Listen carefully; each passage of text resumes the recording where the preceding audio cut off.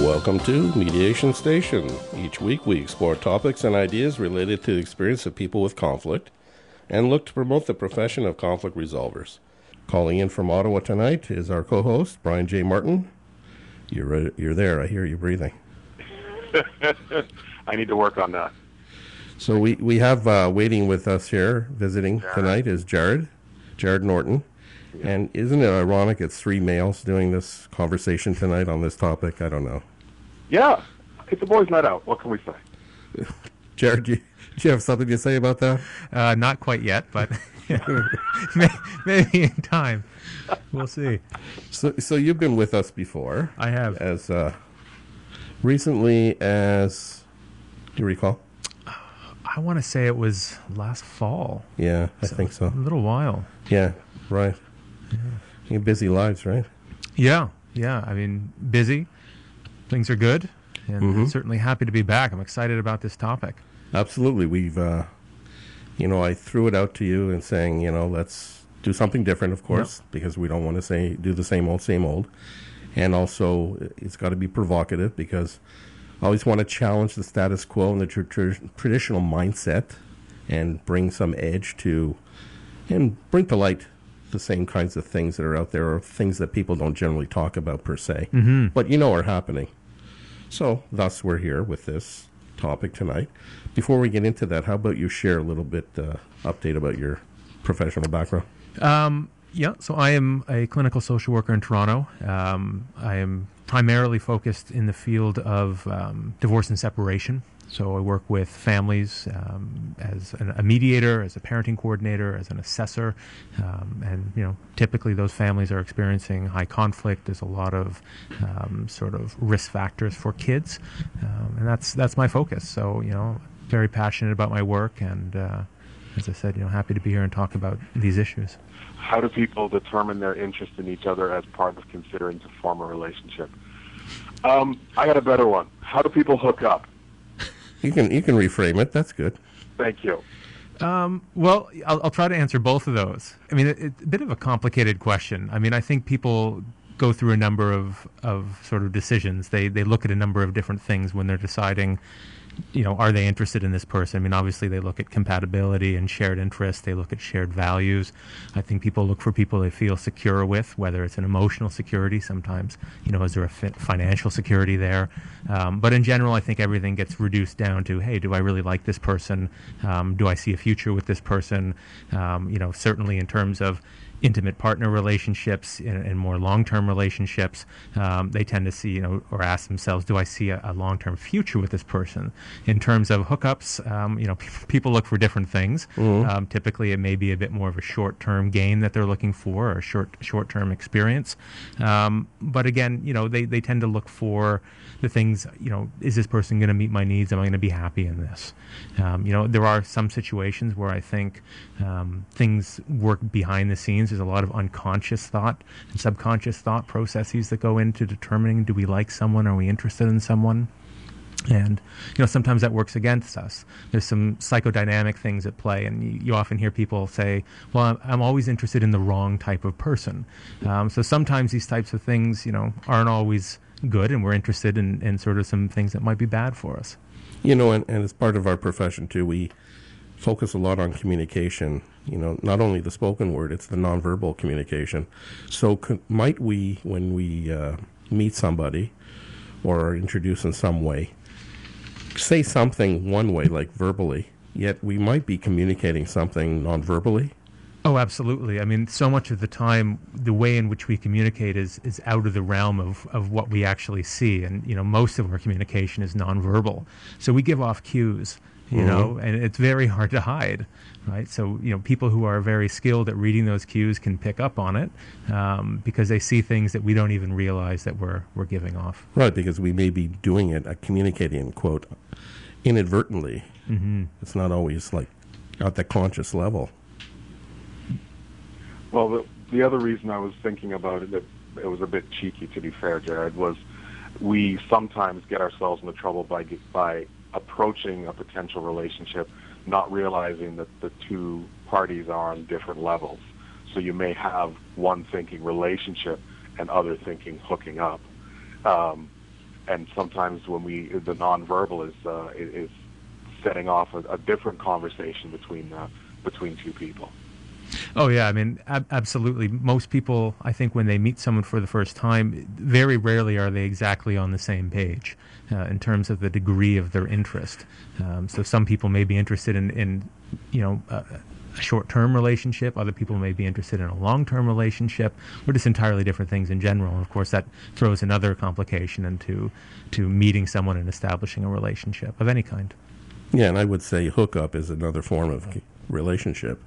Absolutely. It is a type of relationship, yeah. Yeah. What was your reason for throwing out that particular word, Mr. Bryan?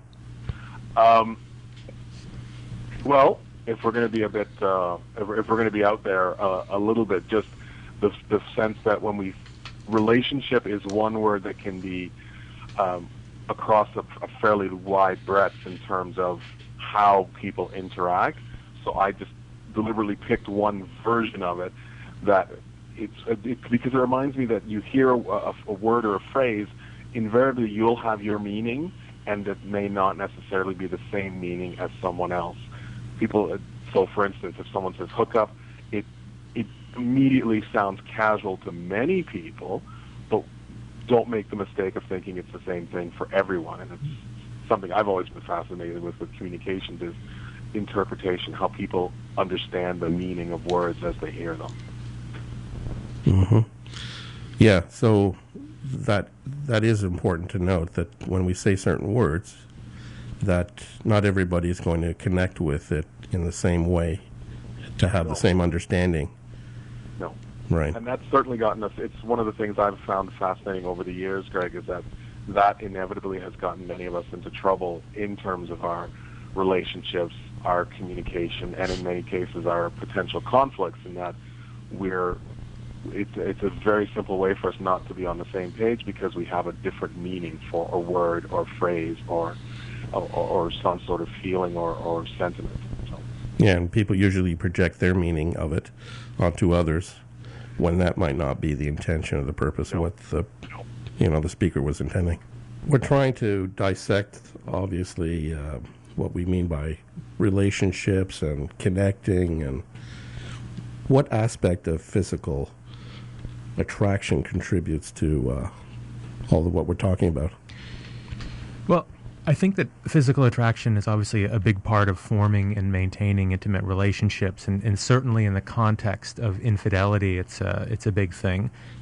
People often feel that immediate spark, that something on a physiological level that attracts into someone, and that really drives them. I think some people might call that lust, that sort of physical desire that they feel for another person. Often that is a sort of sexual nature.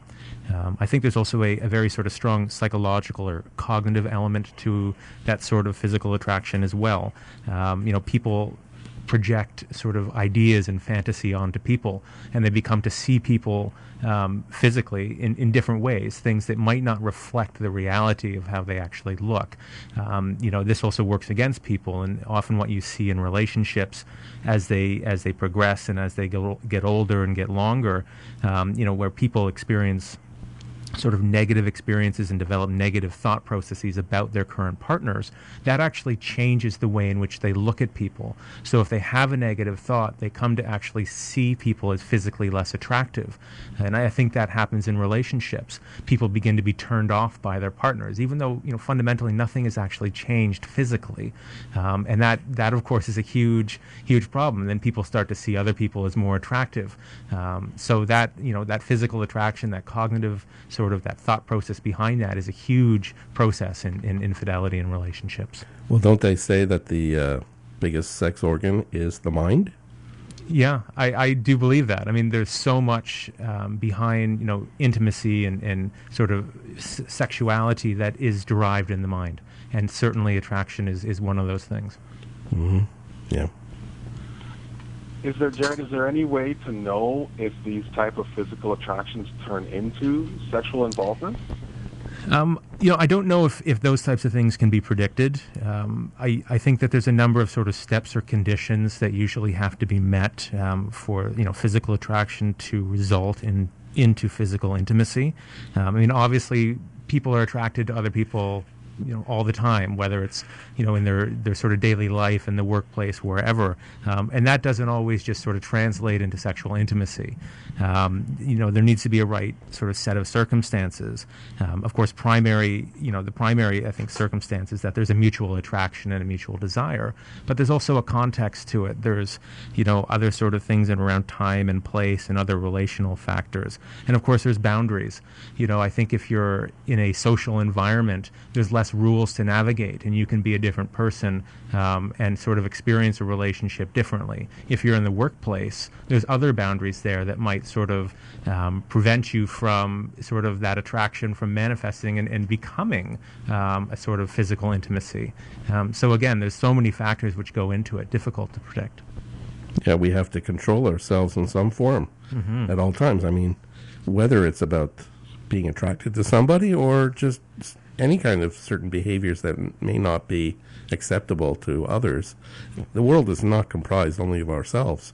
It's of others. So we have to be mindful of that and the settings in which we interact with people. Though sometimes when you have that private nature to an opportunity or a situation that, I'll say, turns into a possible opportunity, how far do people tend to take advantage of that opportunity and make it a reality?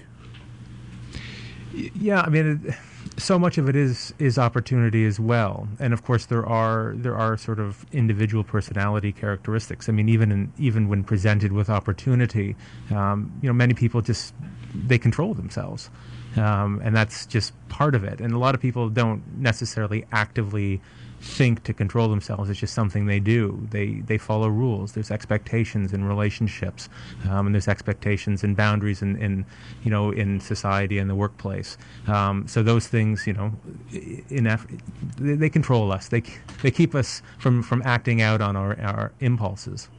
Yeah, we're not. Well, I mean, that's what distinguishes us as, quote, this level of animal, that we are more aware of ourselves relative to just going on instinct and just acting on that. So, Brian, you can do the next two. Yeah. Jared, what is meant by infidelity in a relationship? The way I sort of see infidelity, I see it as a trespass of sorts, a trespass against the established and agreed upon rules and expectations of the relationship, specifically about intimacy, both emotional and physical or sexual. So, infidelity can be a physical act, such as a extramarital affair in a traditional monogamous relationship, or it can also be a violation of the agreed upon rules or sort of the norms of a open or polyamorous relationship. Anything that sort of compromises what the sort of primary dyad is agreed upon. It can also be emotional, so it's not just physical. You often hear of emotional affairs, people crossing those boundaries, and to me that's where people then sort of disinvest from the primary relationship, and they've now invested in something new, and they've done that without sort of the approval or knowingness of their partner, and then the original sort of dyadic relationship suffers. So it can be any number of things. Wouldn't it be something that it's a symptom of something else that's not happening somewhere else? Possibly. I'm not going to say all the time, of course, but yeah, I think it can be a symptom of something. There's never any sort of black and white answers to any of these topics. I think often it is a needs-based thing. There's things that don't happen in relationships, and people find things elsewhere. So it is. I think it is often a pursuit of something different, of something else. And whatever that is, that's down to the individual person, and whatever they need. So what can happen when a person is in a relationship and ends up being physically attracted to another person and they are also friends together? Well, that typically becomes pretty complicated, and I think it's often a challenge for a lot of people. I think it's probably quite common for people, and I say that because people don't just turn their attraction button off or their sexual selves off when they enter into a committed relationship. I think as we were sort of talking about these sort of feelings, they find ways to come out, so they reveal themselves, and people do. I mean, whether it's sort of flirting or in their language and their behavior, that type of attraction finds its way out, and you express that to people. And of course, with friends and in the workplace, it can become very difficult and it can become very awkward. Again, there are sort of rules that people have to navigate. With friends, of course, if you are in a committed relationship and you start developing that attraction to someone, you've got a lot to lose, not only in terms of your primary relationship and you start potentially feeling guilt and withdrawing and all of that, but if you express that attraction and it goes sort of unreciprocated or it's rejected, or eventually if something does happen and that attraction translates into physical intimacy, if that relationship gets lost, you've also now lost a friendship relationship. So, there's all sorts of confusion and unpredictability and problems that could result from it. So it's a very difficult situation that people often find themselves in. There are great risks involved. I know for myself, I've said a few times cheekily that I'm married, not dead, in terms of appreciating the physical and sometimes more the attraction of another person. But then it's as we've said, it's what we've established in our relationships. Part of it's the risk, but it's also at the very essence the idea that no, this is who I am, this is who I'm committed to, and I'm at peace with that. Not looking at the grass as greener. I can appreciate beauty as I see it in others, but that's it. I'm just going that's where it ends. Whereas for others, it may not be enough. Mm-hmm. What happens though if someone else, let's just say you're not, but someone else is attracted to you? How do you deal with that? If that relationship and as friends per se is important to you, yet you don't want to offend somebody from saying no, maybe. Mm-hmm. Well, I mean, it's difficult. I mean, I think those are the types of situations where you need very good communicating and excellent communication skills. You need to have really good boundaries. I think for a lot of people, it is incredibly flattering to know that someone is interested in you, even if you're in a committed relationship. If someone gives you positive attention, I think for a lot of people that makes them feel good. So you have to sort of manage yourself, because again, your behavior itself, the way in which you communicate that back, you reveal yourself. So whether it's with a smile or whatever, there could often be temptations to sort of buy into that or follow up on that, because it can be a very rewarding experience to know that someone is interested in you. So the challenge is, of course, expressing that these are my boundaries, this is what I'm comfortable with, and then explaining that you're in a committed relationship. Yeah, and it works on the other way too. If someone you're interested, potential, or you have this relationship, whatever it is, it's casual, superficial in some form, and then you identify or seem to identify certain behaviors or comments coming from the other person. Does that mean more than what I thought it did before? And now it's like, are they interested in me? All that kind of thought goes within your own headspace, and then you don't know if that's actually true, because people can be their own way and be friendly and passionate in ways without needing to be, quote, sexually or physically attracted to you. So, Jared, how is infidelity generally viewed within society? Well, I mean, I think it's generally frowned upon and seen as something that's pretty unacceptable, certainly in North American society. But despite that, I think society is fascinated by it. It's certainly a part of culture. It's a part of daily life. If you look at the statistics, it's something that happens quite frequently. It's something that's certainly talked about in almost every circle of society. And, it's over time, it's been the domain of religion and politics and law, and it's in our entertainment, it's in our literature. literature, it's a source of humor, so it's everywhere.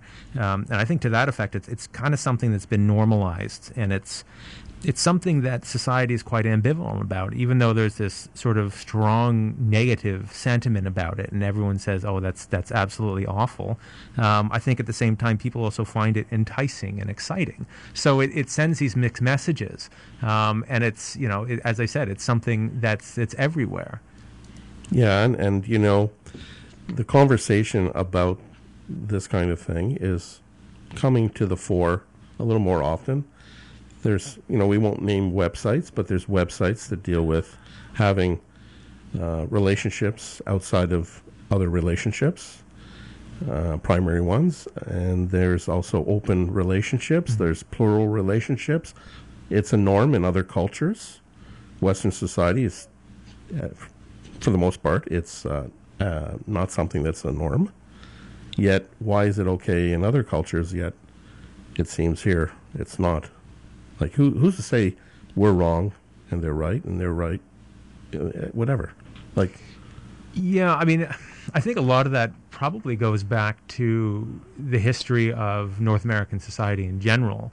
It is a very sort of puritanistic kind of culture, and what makes it so interesting is, if you certainly look at sex and sexuality in the United States, and if you look at sort of their adult industry, you have a very hypersexualized country, and certainly North America and our society is very hypersexualized, but yet when it comes to sex and sexuality and relationships, there's still this huge taboo, and you still have these issues of infidelity, which I think, again, when you talk about sort of needs and expression, all this stuff, something's not lining up, and that's the sort of fascinating thing about it, is that, and why I think people hate it and fear it and talk terribly about these types of things, but then at the same time they're so intrigued by it, right? And it happens all the time.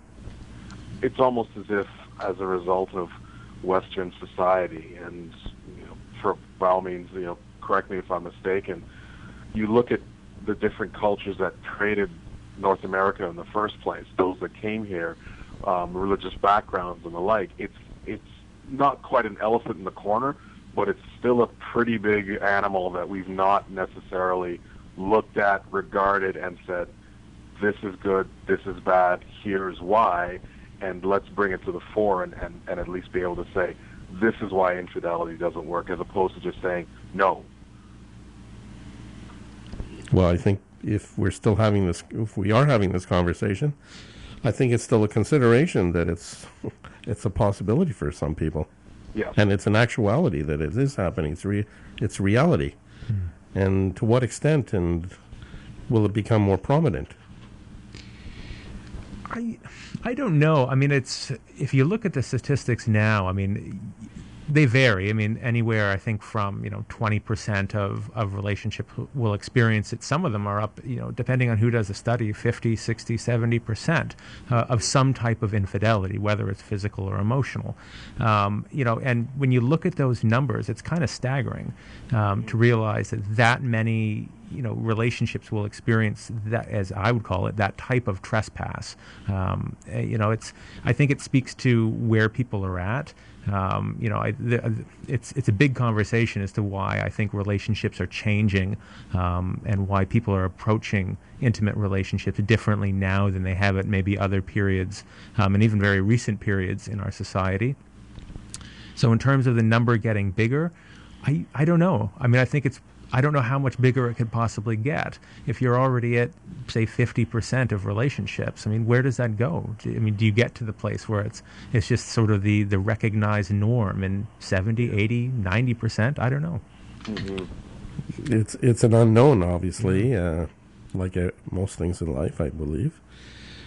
When we have or start to think we're going to have a relationship, we don't get relationship training per se, go somewhere and get that.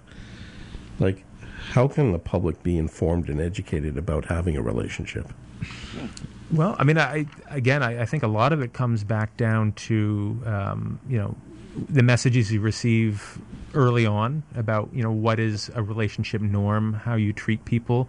Again, when you enter into a relationship, I see it very much as a sort of a negotiation where you establish rules and you establish expectations. And those are the types of things that aren't communicated often up front in terms of relationships, certainly intimate partner relationships. No one ever sits down in that sort of, amazing first honeymoon stage, everything's going great. You're not talking about expectations and rules. I think, as I said, there's a lot of projection that goes on. I think you project onto the other person because you're in love or lust or whatever it is, that they must believe a lot of the same stuff that you do, and you don't talk about them. And over time, of course, that creates challenges. I think, to me, the foundation of any really healthy, solid relationship is really knowing yourself, being honest with yourself, being able to communicate who you are to someone so that they know what that is and what the expectations are going into it. And, again, as that sort of that dyadic relationship forms, that you have those talks. That obviously that can be done in sort of daily life or in counseling.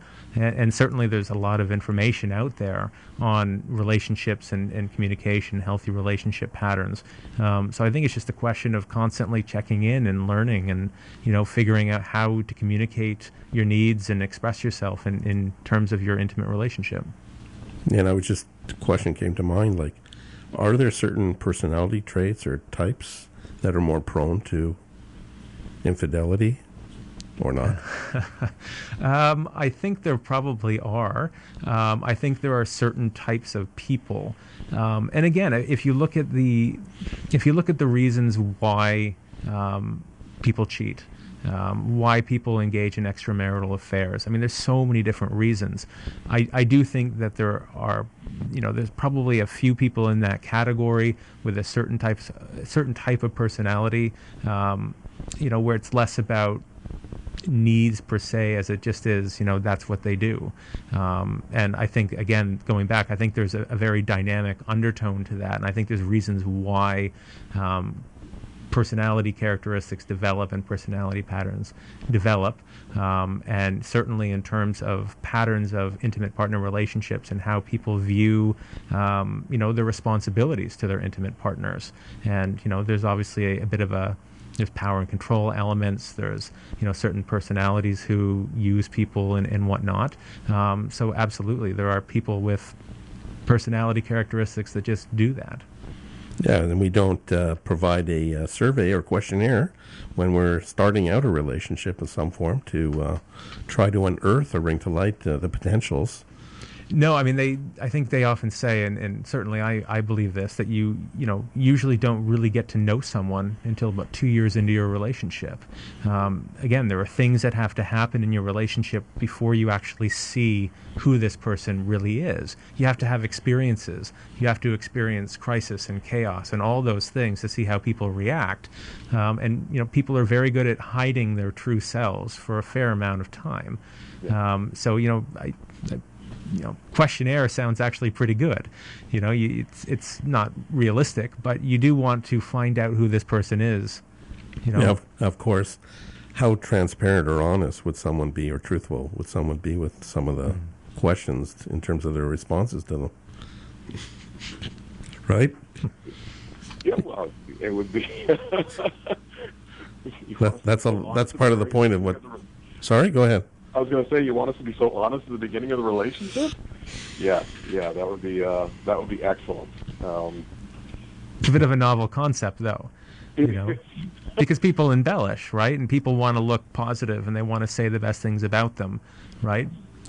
I mean, honesty is a hard thing to. I think it's hard to be honest up front sometimes.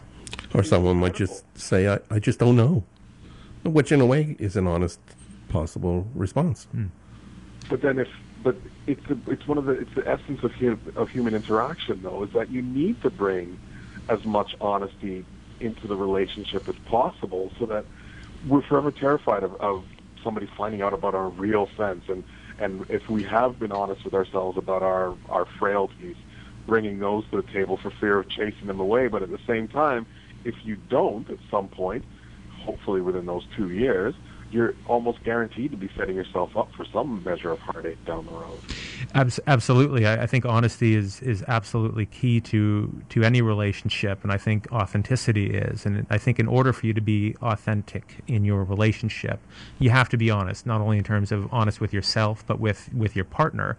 And of course, one of the big things that happens, which leads to infidelity, is if a partner feels that they can no longer be authentic, where they can't be authentic in a relationship, where there are so many sort of restrictions, where you aren't getting your needs met, where you can't do all the things that you want to do.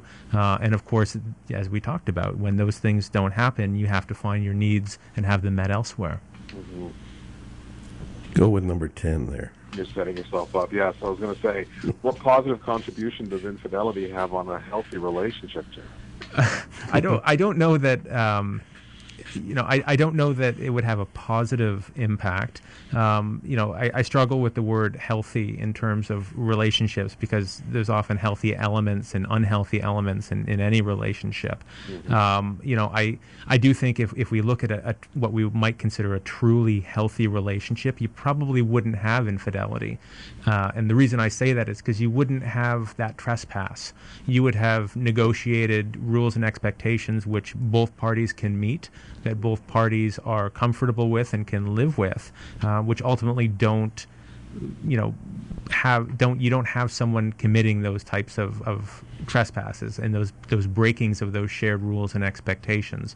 I mean, you do hear, I think, in some situations, and certainly I've heard in certain contexts, that there have been healthy relationships where infidelity has occurred, and it hasn't created those types of problems.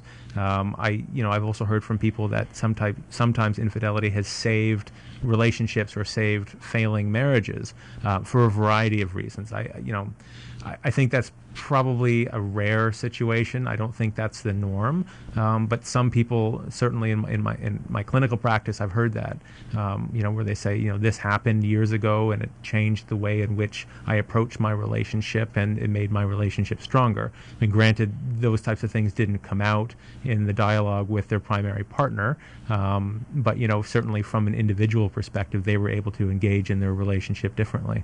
Mm-hmm. Do you think that it's the three of us as males tonight having this conversation? Do you think it would take a different course or path if one of us was a female? Are we taking a certain direction because we're all males here?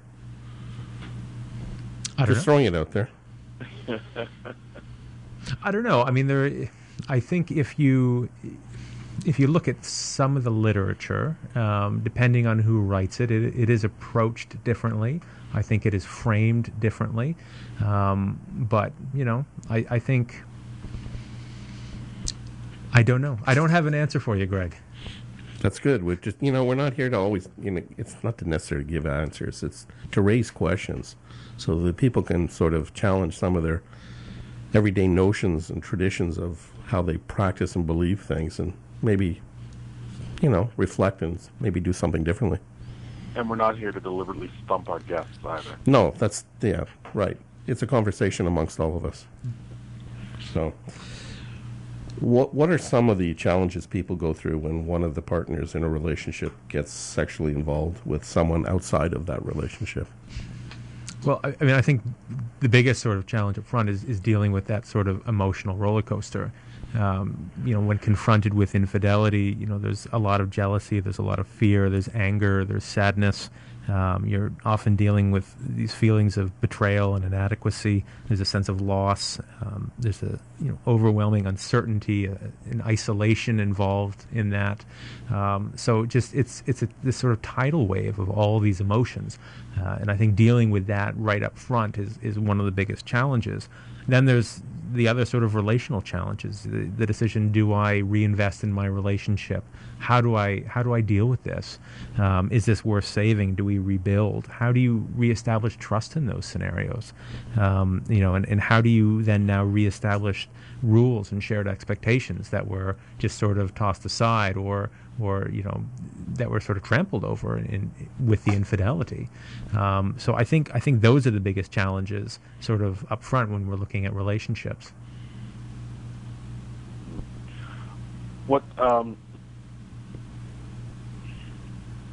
I guess one of the things, people tend to be judgmental of others. How can people learn from what others do is their own business? Well, I mean, I think that's a bit of a $1 million question. I mean, if you figure out a way to make people less judgmental, and it's an effective way, I think you've hit upon a really amazing thing. I mean, obviously, when it comes to relationships and sex and sexuality, it all exists on a very big spectrum. There's no one way of doing it. There's no right way of doing it. I mean, obviously, there is a dominant discourse in terms of what a traditional relationship should look like, and a lot of people buy into that, and a lot of people find comfort in that, and they want to find themselves and see themselves as normal. I think people naturally, just for whatever reason, don't like difference, and they tend to be judgmental about things. And you see that all the time with relationships and sex and sexuality. If you fit in the sort of traditional mold, everything else is wrong. I think when it comes to judgment, it is a very sort of self-serving mechanism. It is there to protect and buffer people from their own sort of inner voices, their own demons, their own critics, everything else they're wondering. People often find security in being judgmental. I think the best thing you can do is continue to sort of challenge those thoughts, challenge those ideas, and understand why you are so triggered by difference and others, why other people's lifestyles aren't acceptable to you, why is it your business, and when you begin to unpack all that and explore it, you begin to see that it's more about what's happening inside of you and more about yourself than actually the other and what they're doing and what their behavior is. It takes a lot of hard work, and most people, to be honest, don't sit down and do the work to address those problems. Yeah, it's generally easier to make that comment or judgment on others than really explore and open up our own selves to ourselves, to question whether we're happy or connected or doing what we want to do. And the easier tendency is to just project onto others a lot of things that maybe we're questioning ourselves, but we won't just go there. And when you're talking about relationships and sexuality and in this context infidelity, these topics they're such big topics. They are linked to all aspects of ourself. Ideas of family, ideas of everything is wrapped up in it. We are sexual beings. We live in a sexual society. Relationships, sex aside, relationships are central to our existence. So these things are connected to who we are at the deepest core. So when those things are so powerful and so personal, that's where people get more and more judgmental because they're more fragile. So people need that security and that safety. If that's threatened at all, or again, if they don't feel that they're normal and they need to sort of project onto others, that's where you get this such strong judgment. Well, people just, maybe they identify the sexuality part, the sex part, with the emotions, and the emotions are a lot of times irrational. And it's just hard for people to, quote, control themselves when they go to their emotions. So they resort to their whatever way they've decided to cope in terms of a more hard way of defining and determining and seeing life. And that's about projecting judgment onto others. So, this is something to ponder. What would you like the listeners to learn from our conversation tonight, Jared? I don't know about learn, but take away. Just this is, these types of topics, this is the tip of the iceberg. There's so much in and around just the topic of relationships. As I said, we are relational people. We connect through our relationships. We define ourselves in our relationships. Infidelity, we talked about being a symptom of something. I don't necessarily think it's a symptom of a bad relationship, but it can be in a way. It is a relational dynamic. It's something that happens. People need to look more at their relationships. They need to learn more about intimate partner relationships. They need to learn more about themselves and communication. And I think by asking these questions and exploring difficult topics, and certainly sexuality, infidelity, these are difficult topics. Things, as I said, are very personal to us. People need to be more comfortable exploring these topics and thinking about them because they affect us all. Mm-hmm. Just people are very apprehensive to go to these, quote, sensitive topics. Mm-hmm. It's sensitive for people to go to sensitive topics. They just may not feel the confidence to engage in a productive conversation. They just don't know how to control themselves. That's right. So if people want to learn more about what we talked about, infidelity, relationships, or to contact you, how can they do so? Well, I would say Google for both. My website is there. I'm Empowerment Practices, so www.empowermentpractices.net. I can be reached at empowermentpractices@rogers.com. And just in terms of these topics or others, there's so much good information on the internet. It's a great place to start. Do some research and, form a really strong and good opinion about it and explore. I think the first thing is to be obviously curious about it, wonder what's going on, and don't just leave that curiosity within your mind. Take it to a level to learn, which is to ask questions and explore, discover. How about you, mister? Be willing to be honest with yourself, whether it's both, needs, desire, expectations. Because if at the very least you're on board with a sense of what you want and you're willing to provide and prepare, then if you're honest with yourself, you have a much better chance of being honest with someone else in a relationship. Any closing thoughts before we say goodnight for tonight, Jared? No, just thank you again. That was great. It's always a pleasure to be here. We'll have to do it again on another context of life and the lived experiences of people. Any thoughts too before you close out, Mr. B? Nope. It was an excellent show. Thanks again, Jared. It's always great having you on board. Well, thank you, Brian. Okay, you've been listening to Mediation Station on CHHA 1610 AM, Voces Latinas, the first community and ethnic station licensed in Canada. See you next week.